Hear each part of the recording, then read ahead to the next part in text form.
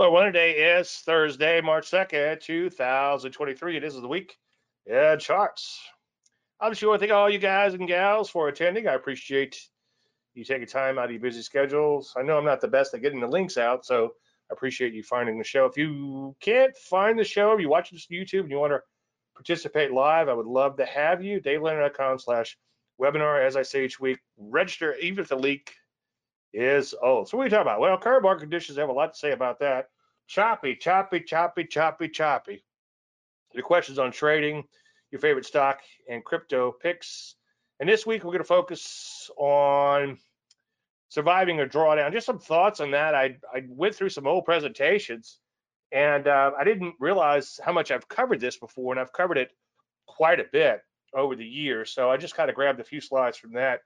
And if you're interested in learning a lot more about that, and that's the part about trading that sucks, it's like, oh, I never want to talk about that. I wonder if I've ever talked about that. And I talk about it quite often because you spend a lot of your time in a drawdown. Anyway, that'll make more sense in just 1 second. I do have an intraday trading update, and it's not a good one. I'll tell you that right now. Kind of a, as I'll say in a second, adding insult to injury, and I'll explain what happened there. And then a crypto update. Got a couple of free rolling cryptos and crypto market. I woke up this morning thinking it's like 1999, and then it's like year 2000. Yeah, that was a disclaimer screen. As you know, you can lose money trading, as I often say. All predictions are about the future, and a lot of stuff can happen between now and then. The reason I said 1999, 2000, it's like you wake up and you're doing fantastic. It feels like 1999, and then all of a sudden it all goes away, and that's from one day to the next. So it goes from 99, 2000, back and forth again. As I would say quite a bit, I'm doing a little bit of an intraday trend trading experiment, or at least making what I'm doing live or public. I've done some intraday trading on and off throughout the years. As a general statement, it's probably not a good thing to do. It's kind of interesting that earlier today, it's funny how you find things as you need them. And I did find a couple of things I want to show you in a minute. But like I was reading, what is it, The Art of Thinking Clearly, looking at my notes in there, and they talk about how they did an experiment where they had people make decisions and they were affected by the decisions as opposed to the people who did not make decisions. So his point, and it's my point often too, is that through all this decision making, it really takes its toll on you. It really can wipe you out. I think we're only wired for so many decisions, so I'm going to have to be careful with this too. Anyway, so what I've been showing for those of you who are new to this segment, I've been doing is I've been showing the S&P 500 vis-a-vis the spiders, so you get a true opening. And the point I've been trying to make is that on a trend day, this is all worthwhile, but on a choppy day, it is not. So I went back to where we skipped last week because I was traveling. I'll talk a little bit about that in just 1 second. And anyway, so I went back a couple of weeks, and on this day here, this was a Friday weekly option expiration, and somehow I managed to squeeze out nearly 400 bucks. And I actually had to go back in and look at the forensics on that to figure out how I did that, and I'll show you in just 1 second. But it was a choppy day, and the market went absolutely nowhere.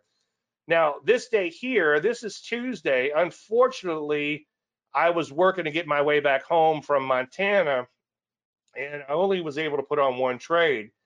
And I know hindsight's 2020, but it made me realize that you grind it out, grind it out, grind it out, and the market waits for no one. I'd be willing to bet I could have done fairly well on this day, and it probably would have paid for a lot of the ugly days past, and then in the future a little bit too. Now, we got delayed in travel, so here I was trying to trade while I was traveling. Got home, everything was pretty much flat for the day, but instead of just shutting things down, I let them run, and I ended up losing, as you can see, about 600 bucks. Next day was kind of all over the place, and I made a little on that day. I made a little on the downside, a little on the upside. Following day, gaps lower, and instead of a nice opening gap reversal or even a gap and go type of situation, the market just chopped around. And as you can see, choppy day is the nemesis of a trend trader. Following day, then we get a stupid gap higher. And then no follow through, and then it sort of sells off. And after all was said and done, I lost $8 on the day. Made a few decisions, got a little older, got a few more gray hairs, as you can see. And was it worth it? Probably not. And then on this day here, another $573 loss, or a $573 loss.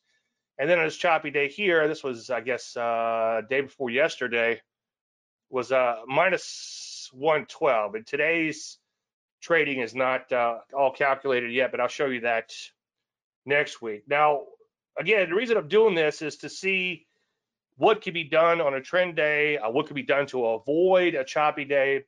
And as I learn these things, I'll be happy to share them with you. But I did go in and see how in the hell I made money on that really choppy day back here where the market just kind of chopped around. And if you look at these four major pairs, and I know it's in hindsight, but if you watch them during the day, you get a pretty good idea too. Obviously, the two that should have been traded were LabU and Gush, or its opposite, Drip, in this particular case. So those actually had some decent moves. And when I zoomed in on the day, you could see the LabU pretty much worked its way higher.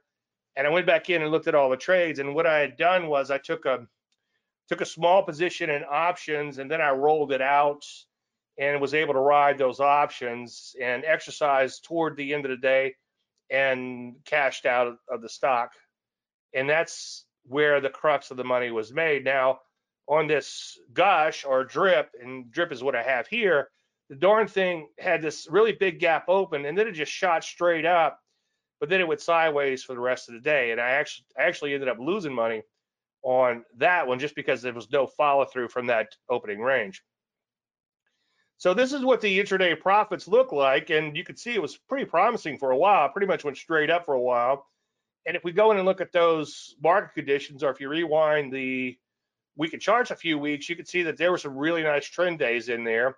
And then the market really got choppy, and you can see it's been one hell of a drawdown ever since. And of course, again, not to pour salt in my own wounds, but I think that one big day in there, what was that, last Tuesday, could have been a pretty good day for me in doing this. And that's another one of the issues is you must be present to win. And that goes for trend trading too, but with the trend trades, you know what your trade is going to be ahead of time. You can put it on and then go about your life.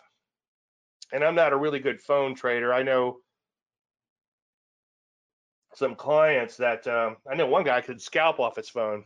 It's like playing video games, and I'm just not that good. I haven't used it enough. I don't get out enough. That's another problem too. I probably need to get out a little more, and COVID put the brakes on that. Plus, I never leave the office anyway. Usually, my travel is always business related.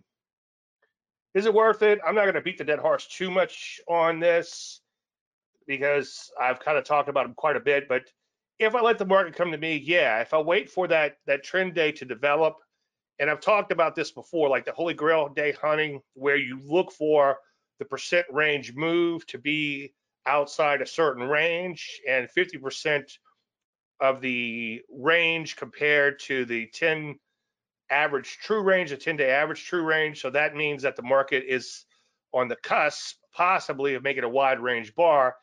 That will keep you out of a lot of chop if you don't go into an ETF until it's at least 50% or more in the movement. And in the VIX trading that I did a while back, which I haven't done a whole lot of lately, that was one of my little filters, whipsaw filter, so to speak, was waiting for that VIX to have more than a 50% expansion in range. And believe me, as this hopefully works out, which right now it's becoming a little questionable, but if it does work out, I'll be happy to share all this with you. And a lot of it I've already shared with you in the past. Definitely a lot of mental and physical stress.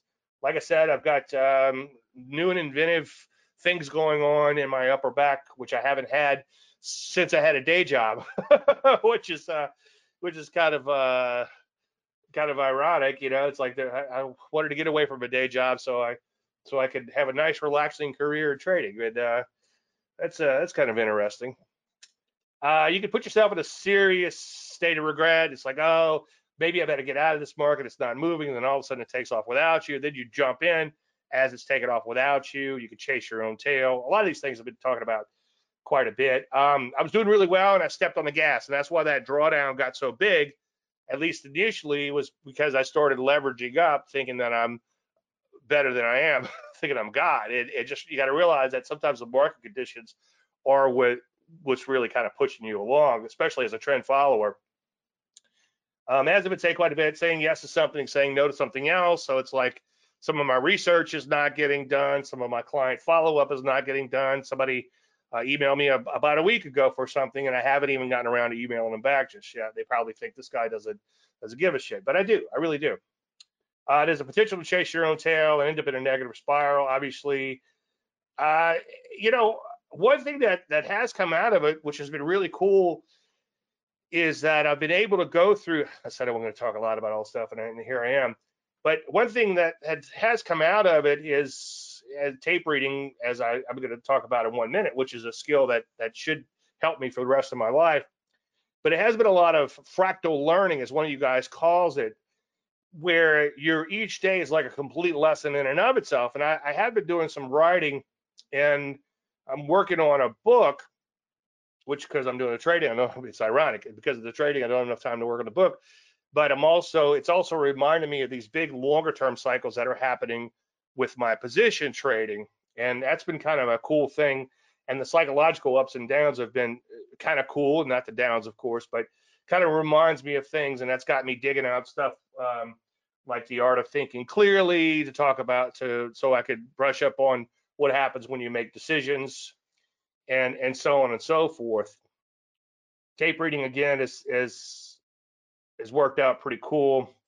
And then, again, less would be more. My ultimate goal with all this intraday trend trading is to put on the trades and then get on with my life.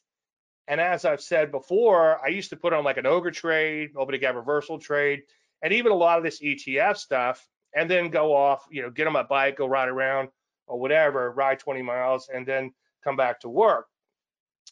And I haven't had time to do those things lately. Now, one reason that I am doing some of this more active trading that I have been doing too is because now I'm doing 2 shows every week. I'm doing this show, obviously, and then I'm doing the stock chart show. And the stock chart show takes a lot of my time. It's more of a kind of a focused type of show, and it's got to fit in a certain slot within a certain time frame, and it's got to be edited and all this other good stuff. Whereas this is kind of open-ended, and this is just me talking to you about what I want to talk about this week. So this show, it doesn't take as long to prepare for as the other one, but having to do 2 shows in 1 week and stuff that I wanted to talk about here, but I've already talked about there, it's a lot going on. 2 shows is a lot, as I've said before. Anyway, one thing I added this week is there is a potential insult to injury issue. It's fantastic when the intraday stuff is doing really well and other type of trading, and that kind of smooths out the equity curve with the position trading, because there's going to be a lot of drawdowns in that longer term trend following, the swing to intermediate term trend following. But when you're losing money on both, and especially like add-in crypto, then it does kind of weigh on you quite a bit. So there's the insult to injury issue. So I don't want to make it look easy, and obviously this drawdown shows you that it's not that I wanted to draw down to make my point. And one thing that I found while looking for some slides tonight on drawdowns was one from Peter Brandt. And this reminds me a while back where I got involved with a lot of this hyperactivity type of trading and hit a drawdown. And Peter Brandt had said that he was doing some trading that was outside of his wheelhouse, so to speak. I forget exactly how he worded it, but then he came to realization that if he's going down, he's going to go down knowing how. If I'm going down, I'm going down with what I know how to do. So when you're in a drawdown with your core methodology and then you're experimenting with this other stuff, you've got to be careful not to let that drag you down. And if you're going to go down, it's okay to follow your core methodology and have that drawdown and live through that drawdown. That's what I'm focusing on tonight, and then I have focused on quite a bit in prior presentations. But just be careful you're not playing somebody else's game in the meantime.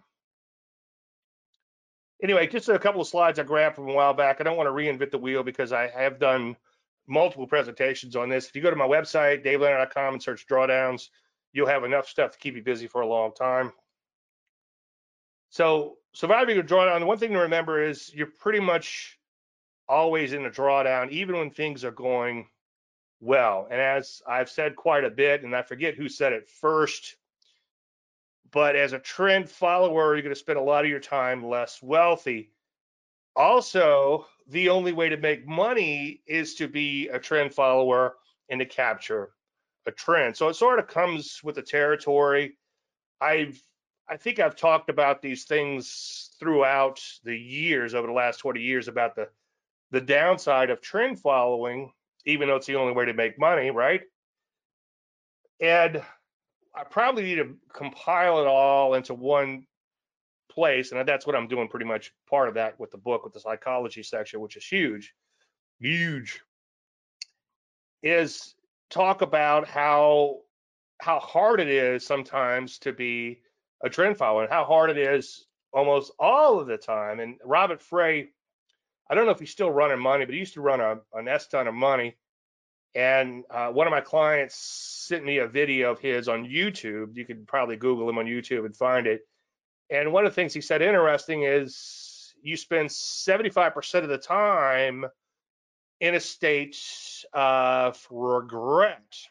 And that's because the market, no matter what the market is, even good markets, spend a lot of time backing and filling. And my friend Greg Morris said markets only make new highs about 4% of the time. Now, I found this slide, if I can get to it.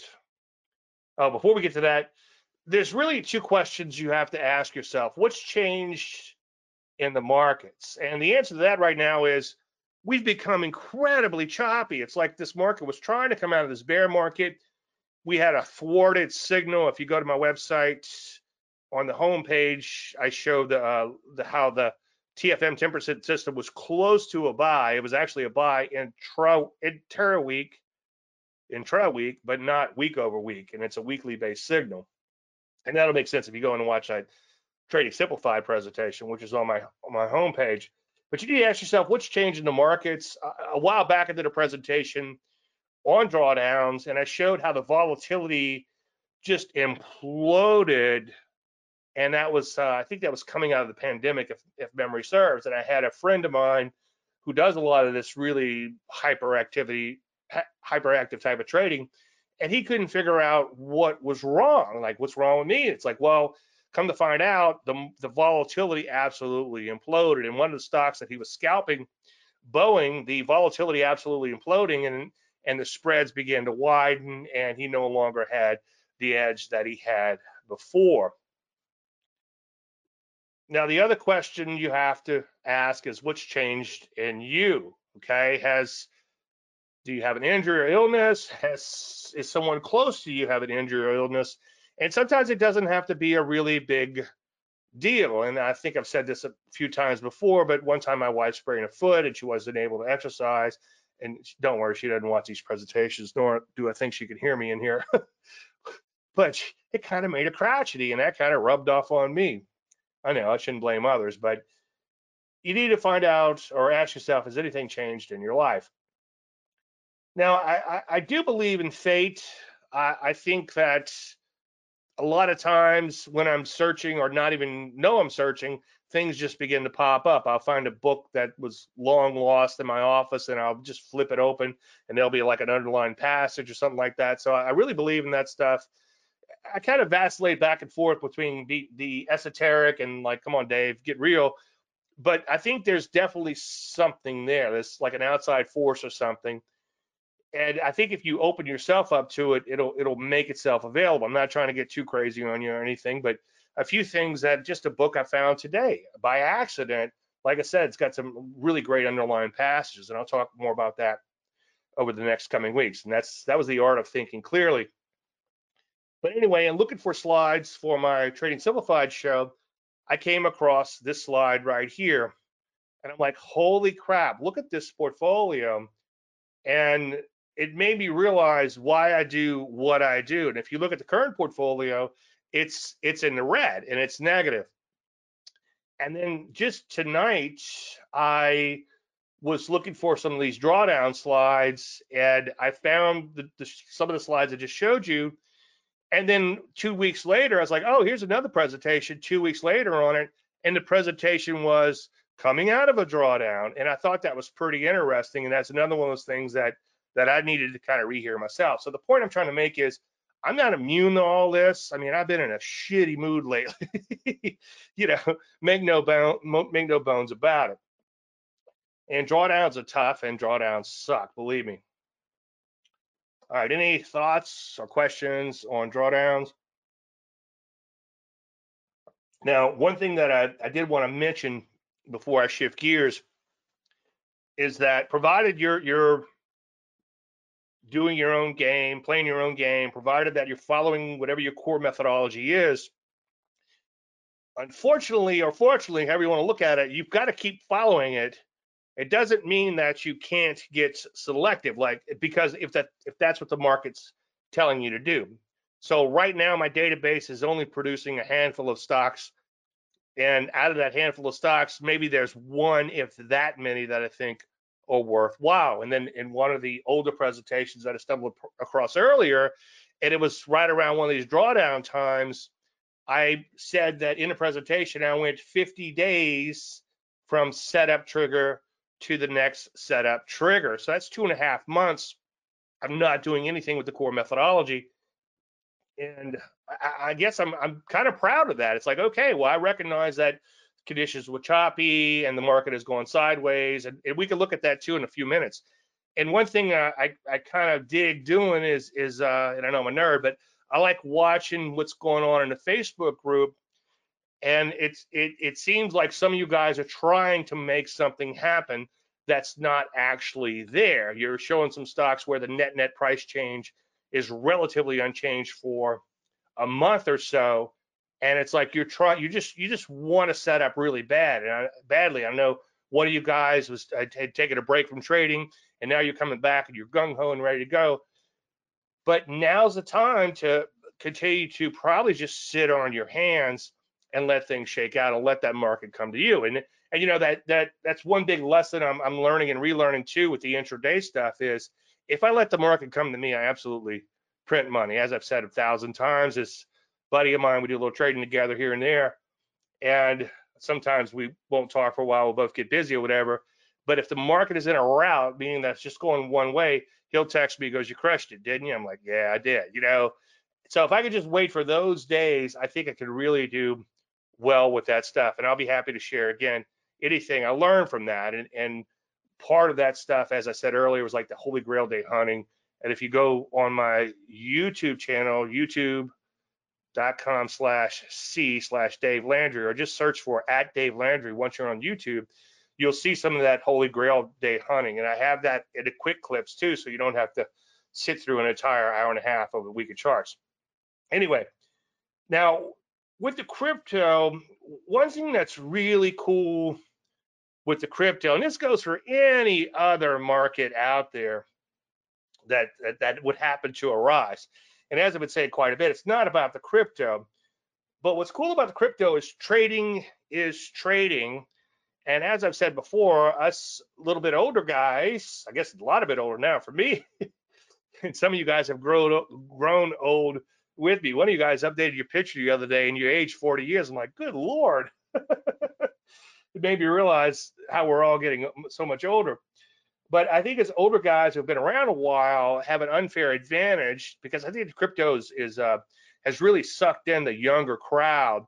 And I think us older guys, if we're patient and we use money management and all the other stuff, I think we could do quite well in this market. But you have to really, really be patient. And if everything begins to die out again and you're not coming in and markets are up 50 and 60%, 100% overnight, and they're just going lower and lower, and then almost everything's below the 30 EMA, then just sit on your hands. And that's another thing that we have the ability to do too, is to just sit on our hands when that occurs. But knowing trends and knowing money management and knowing bubbles, okay, and sometimes, as I often preach, you could just buy the ones that are going straight up with a heavy dose of money management. So knowing all these things gives us a bit of an unfair advantage. If you don't know all these things, you can learn them, and that's the beauty of trading. I wrote recently that the process of trading successfully really isn't that hard. It's not exactly easy, but it's really not that hard. Following the process is. Anyway, the trend following more on stuff in crypto. So here you can see this market has taken off nicely. NEO, you guys know what they do? Because I have no idea. Anyway, it's probably better that you don't, right? Yeah, it might all be BS, but who cares, right? If you can make money off a bubble, then make money. And a lot of people poo-poo crypto. Well, these people who poo-poo crypto probably wouldn't know a trade if it bit them in the ass. Well, if you're poo-pooing and if you're that adamant about it, then by all means, short them. Okay. Anyway, nice little pullback. Entry was fairly aggressive with crypto when the market is blowing and going. It's kind of again like 1999. I've been a little bit aggressive in my entries as opposed to waiting for, let's say, 13 or maybe even higher. That if this was a stock pulling back, I'd enter a little bit higher. But I've been a little bit more aggressive with my entries. Stop down there. I had a little bit of an IPT up here, and I forget if this was leveraged or not. For the non-leveraged crypto trading that I'm doing, I'm looking for a 20% profit target, and for the leveraged, I'm only looking for 10%. And if I get that 10%, then I'm gonna let that stop widen out. Now I know 10% is really tight, but sometimes these things can blow through 10% and keep on going. Just stop out of a trade. See, damn it. Anyway, but you can see that got in, didn't buy a whole lot, got in at where did I get in? 1185, flipped out half at 1304, and now I'm free rolling on this. And my ultimate goal is to establish a lot of these free roll positions. And I think I've got 4 or 5 right now on. No, actually, I have 3 that are free rolling now. I was up to like 10 or 12 last week when everything was going kind of crazy, and now I only have a couple. And with the free roll, the worst you could do is, unless something absolutely catastrophic happens, but the worst you could do is break even on the remainder of the position. So let's just use round numbers. Let's say you get in something at 12, flip it out at 14, you bump your stop up to 12, and then if it retraces back, at least you made a little bit of money by exiting half your shares. And if it really takes off, then you have the chance for a home run. And by the way, that's something I haven't fully figured out just yet. It's something I'm working on, but I had one that went up 2, 3, or 400% over a very short period of time.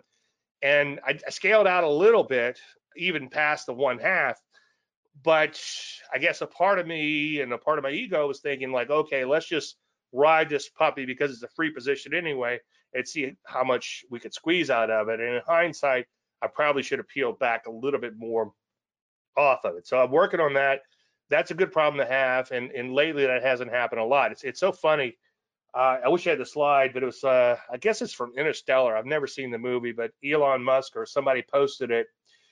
And it says 1 day here is like 2 years or 5 years or 10 years on Earth.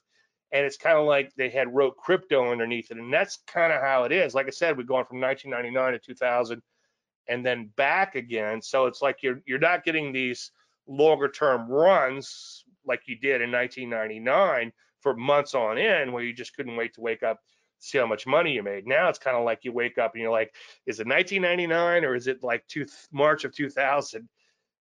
Anyway, so free rolling on that one. And again, just simplified, simple trend following stuff. Recognize a trend, find a pullback. And again, my entries are a little bit aggressive. And I showed a stop down here. I probably, in reality, had it a little bit closer to the market. And I'll actually go in and shut down things that really aren't working, because it really should move in your favor fairly quickly. Now, as this market matures a little bit, then maybe you're going to have to back off a little bit on being aggressive and then go back to those wider stops like we'd use in stocks. But right now, this market is so inefficient, it can make those 50 and even 100% moves overnight. In fact, sometimes I'll be putting on positions, and while I'm putting on my positions, I'm actually already taking them off. I'll have profit targets being hit. Not so much lately, but last week, which was 10 years ago in crypto talk, a lot of that was happening. Anyway, so Initial profit target, fairly tight on this one. I think this was a leverage position. I'm pretty sure it is. I could double check that. But you can see I'm not putting a whole lot in these things. Don't bet the farm. You know, what I'm doing is I'm kind of making it a game, and I'm trying to parlay a little account and see how big I can make it. You know, like I said a while back, I don't want to be like the Judas goat. The Judas goat is a little goat they put the bell around, and all the other goats follow it, and they lead the Judas goat through the slaughterhouse and out the other side, and all his little goat brethren get slaughtered. So I don't want to be the Judas goat. So I'm not trying to say this is the greatest thing in the world, because sometimes it's not. But I do want to show that trading is trading, trend following is trend following, money management is money management, and psychology is psychology. Trading psychology is trading psychology. Anyway, so you can see it hit the IPT, exited half, got to stop to break even, and I'm free rolling on this one too. So like I said, I have 3 I'm free rolling on, and that's it. And it's been as many as maybe 10 or 12 recently, but it seems like I haven't been able to hold on to any for that long of period of time. All right, let's go ahead and shift gears. We'll take a look at some crypto, and then if you guys have any crypto you want to talk about, I'll be happy to bring it up, and then we could do individual stocks here in just a second. All right, let's go over to the crypto. Let's see, here we go. So let's take a look at Bitcoin. And Bitcoin was just recently taken off, and then it stalled out a little bit. Now, as I said quite a bit, and I don't have a chart for you tonight, but I've shown it many times before, where you have Bitcoin and you have like a stock overlay. And that's a bit of a bummer, as I've been saying quite a bit, is that my hopes were that crypto, especially Bitcoin, would trade separately from stocks, but it's all risk on, risk off. And when stocks are chopping around a little bit or headed lower, so is Bitcoin, and that's one thing that's unfortunate. And as I've said quite a bit, when I was in the bull bear debate, I was a bear, and that was last year sometime around November or whatever. Oh, way back here, I was a bear back here, and you know, it imploded. And Greg Snell, he took the bull role. He didn't care. He's like, okay, I'll be a bull if you want me to. And he took the bull stance, but he had a caveat. I didn't know we were allowed caveats. And his caveat was that the S&P 500 had to improve before his bullish thing would kick in on Bitcoin. But they are highly correlated, unfortunately. But Bitcoin obviously has improved quite a bit. We're down around 15,000, and now we're at 20-something thousand. So that's a pretty good move. And if you're a trader, you don't care. You're not going to poo-poo it. Yeah, it might all be BS, but who knows? By the way, I think I am a bull on Bitcoin in general, with the caveat that all asset classes will lose half of their value at some point in your lifetime. And I've seen crypto lose many halves, and you can see obviously 60,000 or 70,000 all the way down to 16,000. That's about what, 60 or 70% of its value. But you know, it also went from 25 cents to $70,000. So there's two sides of that. But if you're a trader, you should be able to trade and catch GF swings, and if you're real aggressive, maybe catch a few down swings along the way. I'm not a huge fan of shorting crypto just because it's so damn crazy. It can go so far against you so fast, and it can be choppy on the short side. But I'm not afraid to short any market. Okay. So here's a couple of free rolls. I think here's the two I just talked about. There's NEO and there's CFX. And you can see neither one are really setting the world on fire. And like I said, I had like 6 or 8 of these. And again, as I've said quite a bit, and they just swapped over, so this isn't going to be a great way to show you. But sometimes you could just go in and look at the relative strength. And I think I said this earlier, just don't buy anything below the 30 EMA. And that in and of itself could keep you out of a lot of trouble. Here's one I have in blue. You can see it's pulled back in here. It's kind of interesting looking. The long tail suggests that it could be thin, so you'd have to be careful with that one. Then we go over to the cash market here.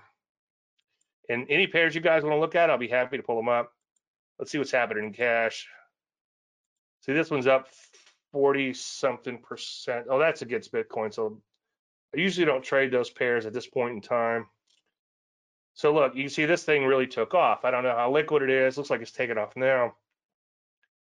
But there are a lot of tradable moves, especially in the ones that tend to have a little bit more volume. Let me see if we can find something interesting. Yeah, let me know if there's something you want me to look at. I'd be happy to do it. I guess we should look at the obligatory Ethereum.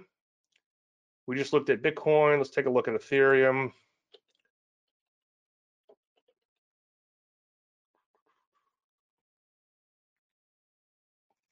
Ethereum kind of looks like Bitcoin. Not a whole lot to get excited about. Net price movement, pretty flat in here, as you can see.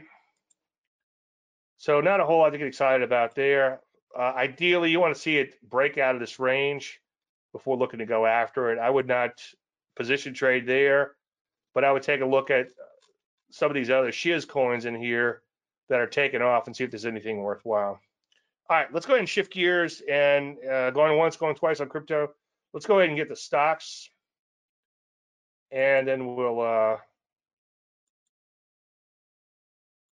I'll take a look at the you could punch in your stock picks if you want, one ticker at a time if you don't mind, just for your benefit, so I can see what I've covered and what I haven't.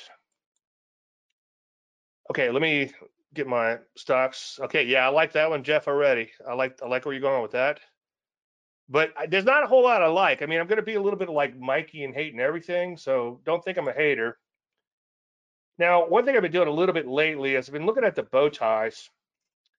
And bow tie proper order, meaning 10 greater than 20 and 20 greater than 30 for uptrends, and 10 less than 20, less than 30, and 20 less than 30, I should say, for downtrends, can keep you out of trouble. And it can help, I should say, to keep you on the right side of the market. Let me just show you what bow tie moving at, what the proper order looks like.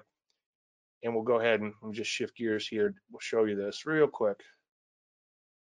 Let's see, SPY. Okay. So here's the SPY, and this is the daily. We can take a look at the SPX, and then we'll put it in proper order. So proper order just means that it's just a kind of a cool way to look at trends. So is Landry Light too.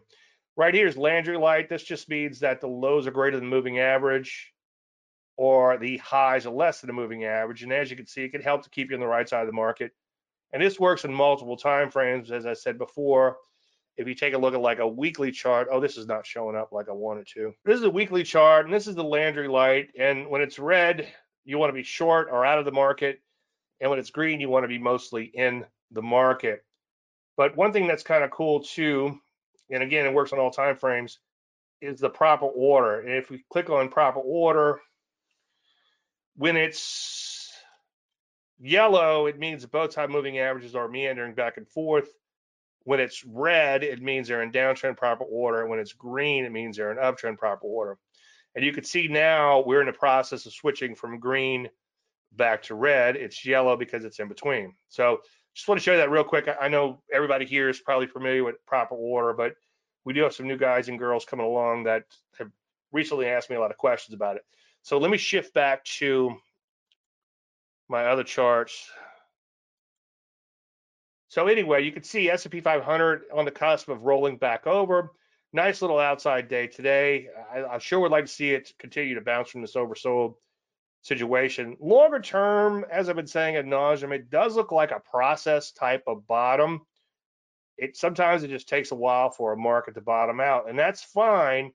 Ideally, though, we want to see it start working its way higher, so we'll be able to catch some trends along the way and have more of like a rolling bull market happen. Like maybe the semis take off for a while, then maybe biotech take off for a while, and the overall market just kind of gradually works its way higher, as opposed to this event where the market goes straight out. We catch 2 or 3 or 4 stocks, whatever the case may be, get some nice trends out, but then that's it. So I would much rather something more gradual in nature. And then that's where we could do our jobs by digging through the database and finding the next big thing. And, right now it sure seemed like AI was going to be the next big thing. Maybe it won't. I've already seen memes out there making fun of it. So we'll see. But usually that's a good sign. When you see the memes making fun of something, it's usually a good sign that whatever that something is going to take off. But anyway, S&P 500 kind of rolling back over in here, a bit of a bummer. They kind of broke out past this prior peak. Now they're coming back in a little bit. So watch your proper order and also pay attention to the Landry light on that. Let's take a look at bonds while we're down here. Bonds were beginning to bottom out and rates were dropping because bonds were bottoming. But unfortunately, bonds have rolled back over and you can see we're in downtrend proper order once again. Nothing magical about that, but it can be in a keyword in that sentence help to keep you on the right side of the market. We'll take a look at the dollar too. The dollar is now in uptrend proper order. It's not I wouldn't rush out and buy the dollar. Maybe longer term, it's just kind of pulling back, as you can see. We'll take a look at a weekly. You can see it hasn't completely turned on the weekly. It kind of has a bigger picture top look to it still. Unfortunately, stronger dollar seems to be bad for stocks. And I meant to grab the chart earlier, but I ran out of time. But I will do an overlay chart for you when I get a chance. And you could actually do it yourself. You could just overlay the dollar behind the S&P 500 and notice that they have a pretty good negative correlation. Now, that doesn't always happen. Years ago, I worked for a hedge fund or consulted with a hedge fund, I should say. And we discovered early on in my process, I was there for about 14 years, but early in my job, I would keep an eye on this intermarket technical analysis stuff, and it almost always worked together, which was pretty cool. So you could always figure out the inverse relationships or the correlated relationships and predict one market off the other. But then we discovered that it only mattered when it mattered. The markets had a bit of a fundamental shift or whatever. So they do kind of go both ways. Okay, Craig's asking for a 200-day moving average.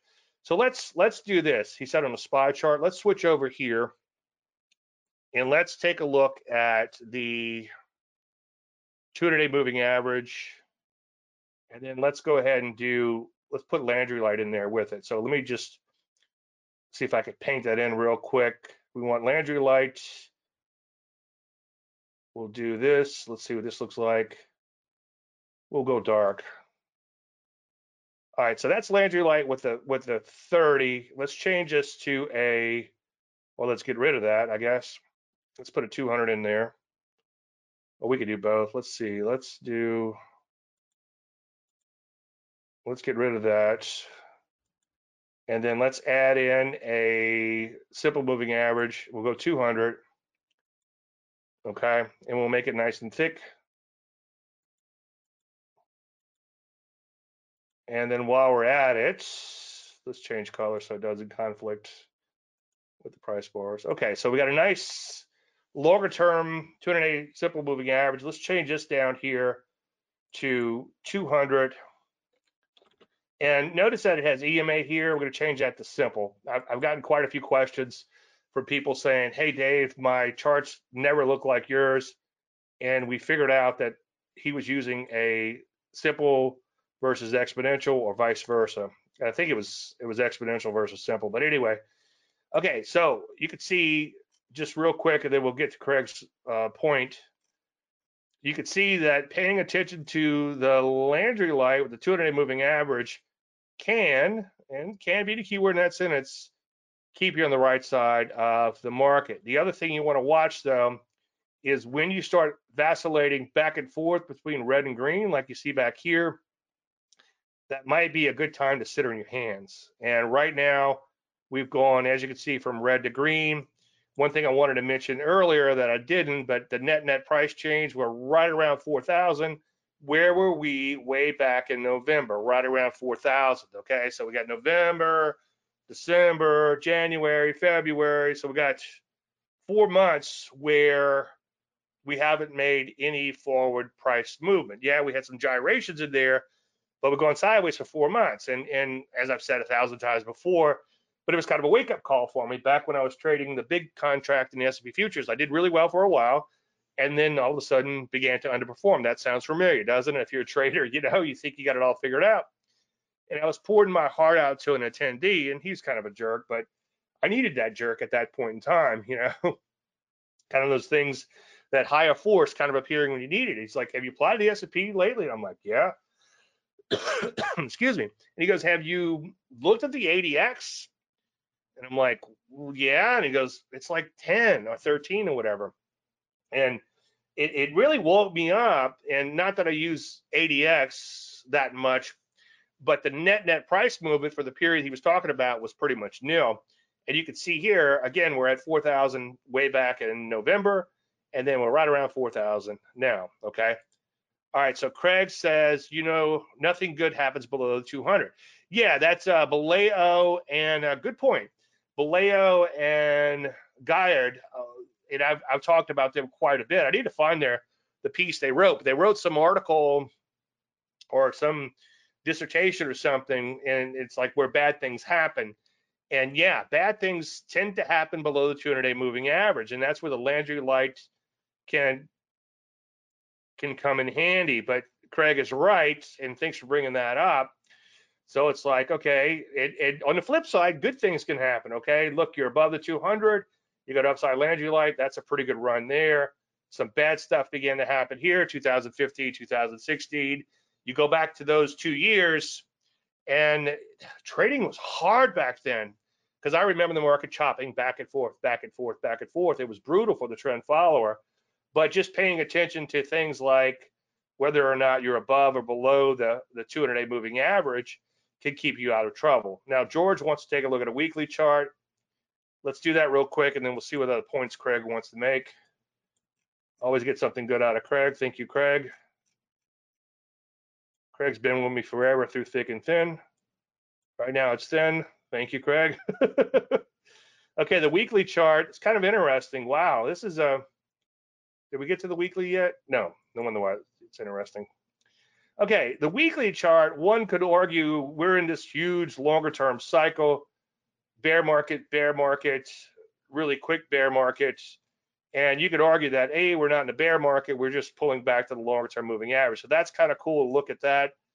I would never allow myself to go through that big of a drawdown. And the reason is because, as I've said before, if we're looking at something like the TFM 10% system, which I could show you real quick. Oh, we'll be able to get back to this though. Okay, I'll pull that up in a second once we get through with it. So George was curious about how a weekly would look. Yeah, so the weekly, we just kind of came down here and touched the moving average, and now we have some longer term Landry light working once again.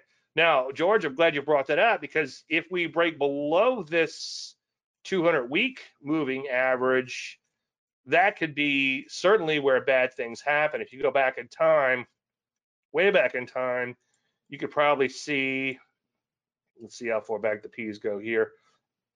You could probably see some, oh, here's the 40s, okay? So like there's a Great Depression. So you probably would have crossed back here, putting the average back there. But you can see that this is about 80 or 90%, I think 95% drawdown from the peak. And once you get below that 200-week moving average, and I'm just doing this on the fly, that's where bad things could really happen. Okay, let me put, could you put the 200-day moving average? Okay, I did that. Okay, anything else, Craig, before I shift gears? Let me just shift gears real quick, and let's take a look real quick at the TFM 10% system. Now, the TFM 10% system, again, weekly charts, is going to have you exit a market when you drop below the 50-week moving average, and you also drop below the buy line, which is Landry percent of close. And you can see I've got it set for 10% or 90% of the 50-week close. And as I've been saying quite a bit, this never changed for a long time, because it was going off of this closing high, but then it was this closing high and this closing high. So you can see it has begun to drop, and that's why we came pretty close to a buy signal a couple of weeks ago. Okay, really testing these key levels, the 200 and the Qs. So let's take a look at the QQQ real quick. QQQ. Yeah, Qs are a little uglier, or just as ugly, I should say, as the Ps. So your sell signal and the Qs would have been, wow, look how cool this is. I know I'm a nerd, but look at this. And you probably want to party with me. But look at the sell signal right there in the Qs. That's pretty amazing. I'm amazed with that myself. So you would exited right here at 350, and your drawdown from that was 35%. So you would have avoided a huge drop. That's really cool. Yeah, thanks for bringing that up. So that's the Qs. Let's take a look at the Qs. I should have saved the chart. Let me just add in a 200-day moving average. Moving average simple, and let's go 200 real quick. And we'll take a look at a daily.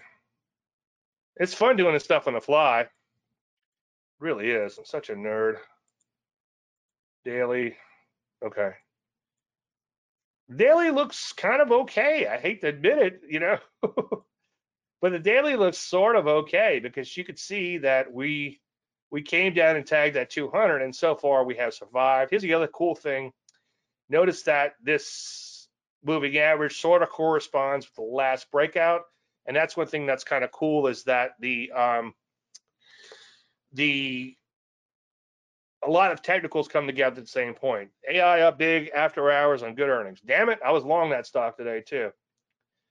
See, that's what you're doing. You know, maybe I'm missing the forest for the trees, you know. So AI is a stock that's been in the Landry list for quite some time. And like I said earlier, you know, okay, the database is saying AI might be the next big thing, and then maybe it is based on after hour action. So we'll have to see. Anyway, did I get to everything you want to talk about, Craig, and the Qs and the Ps and all of the good stuff? Let me just shift back over, finish the market analysis. Oh my God, you got to be kidding me! No, I bailed on sound today. Ah, see, that's okay, Craig. Craig saw what he wanted to point out. What he wanted to point out. That's good. Yeah, sound was another one that I got knocked out of, and that's what could be frustrating. You know, you do the right thing, and then the market takes off without you. We just lost money in sound. I love the way this thing bottomed out.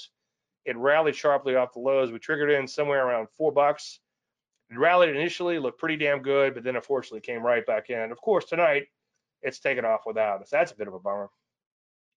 All right, we did bonds. While we're down here, here's retail. You can see retail's kind of rolled back over.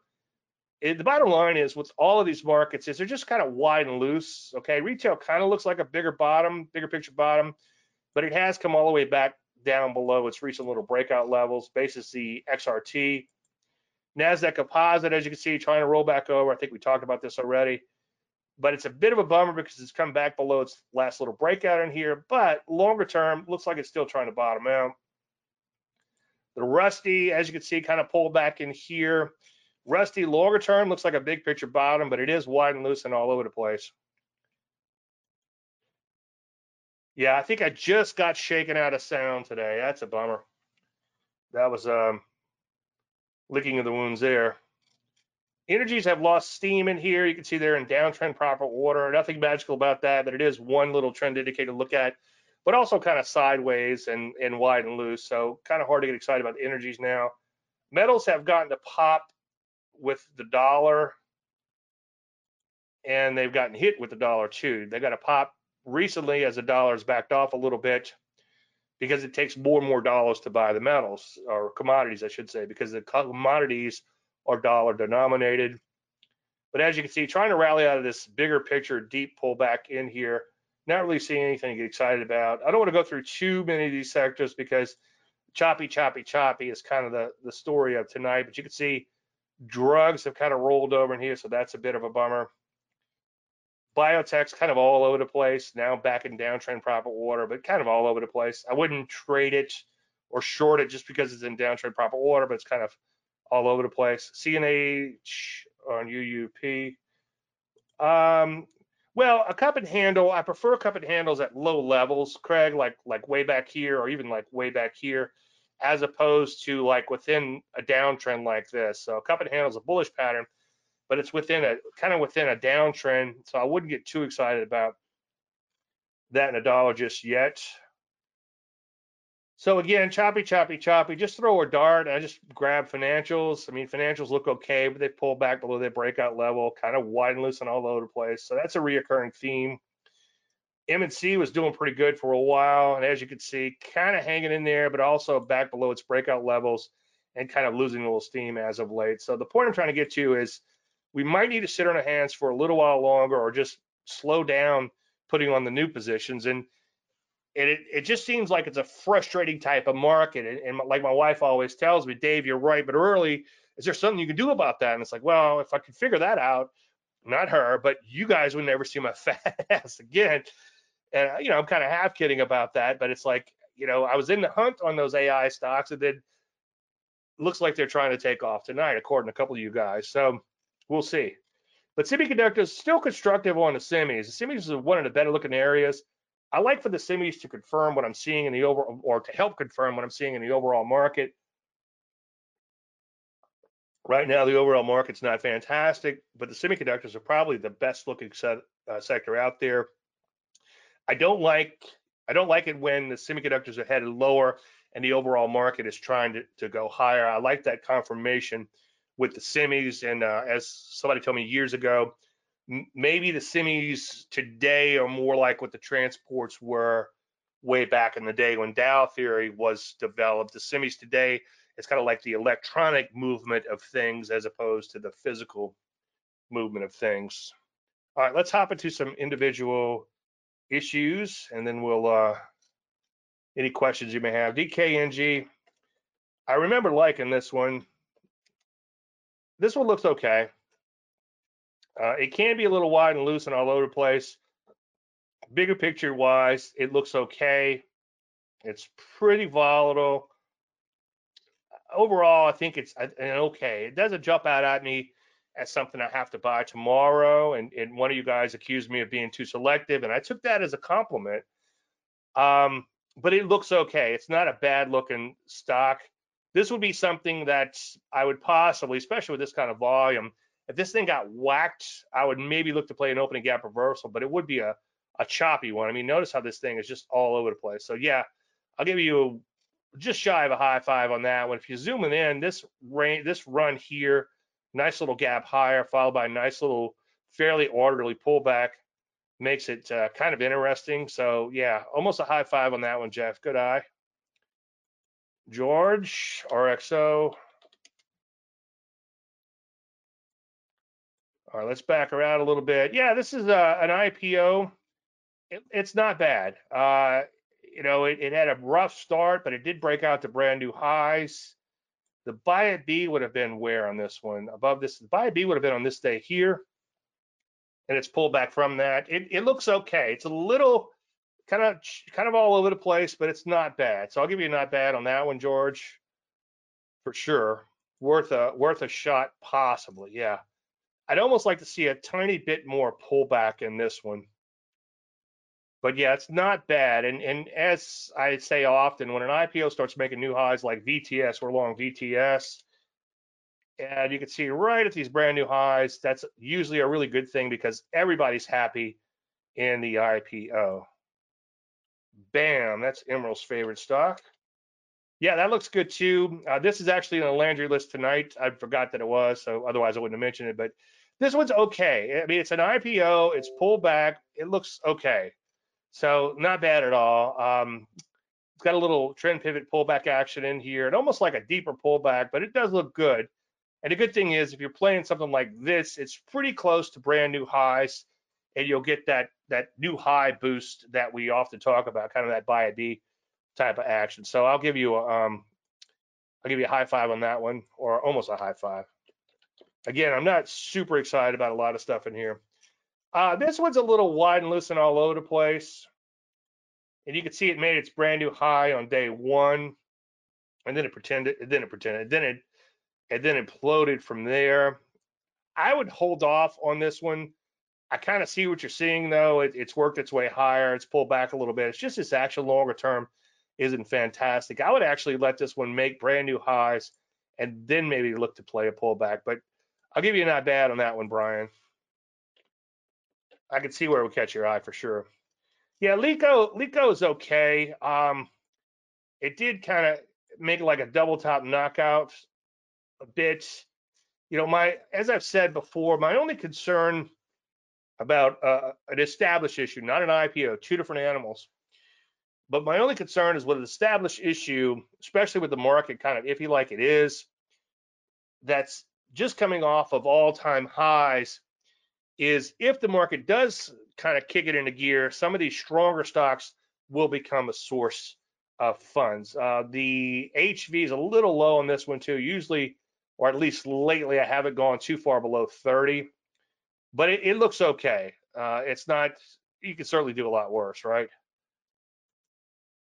Oh, no problem, John. Nope, not at all. Okay, so yeah, VTS, yeah, I was kind of bummed out to see that because to me, when a stock gives a dividend, it's like, we we don't know what to do with our money, so we'll give it back to you. So yeah, VTS has a 50-cent dividend, is what he's saying. If we're still long on 314, yeah, so you're going to see some gyrations that are going to happen, some dividend capture things happening, and probably people bail on it when it goes XD. So yeah, don't get too excited if you're down 50 cents overnight.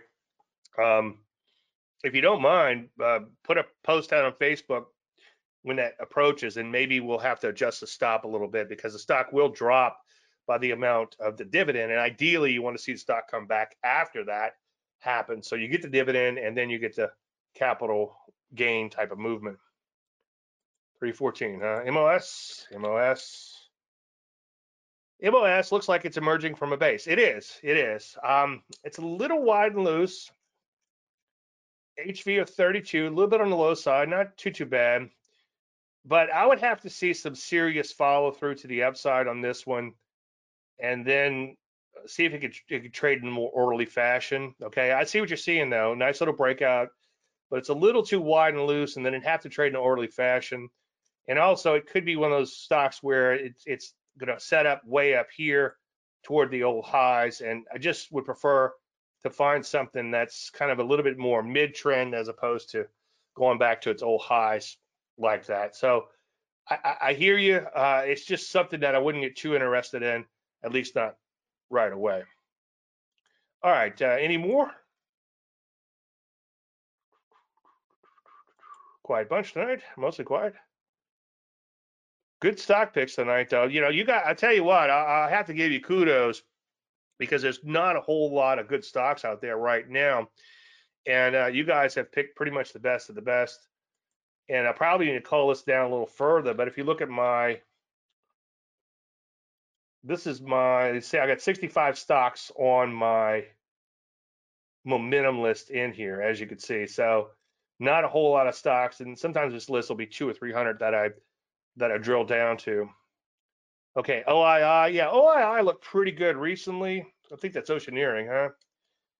These companies come back and forth on the market. OII, it's a little all over the place, but it is an energy stock. And this was on the Landry list. If you go back, let's see, if you go back to like right here. So that's a pretty decent looking setup. I wasn't super excited about energies at that juncture. It did break out nicely above all this wide and loose trading, okay? Like the stock you looked at earlier, you want to see it break out and ideally push towards highs. But I liked it back then. That's when I put it on the Landry list. And the reason I didn't take it personally, nor did I recommend it, was because it was an energy. But Dave, VTS is an energy. Yeah, VTS is an energy, but it's also an IPO. So you've got a little bit of that push to have it to help it out.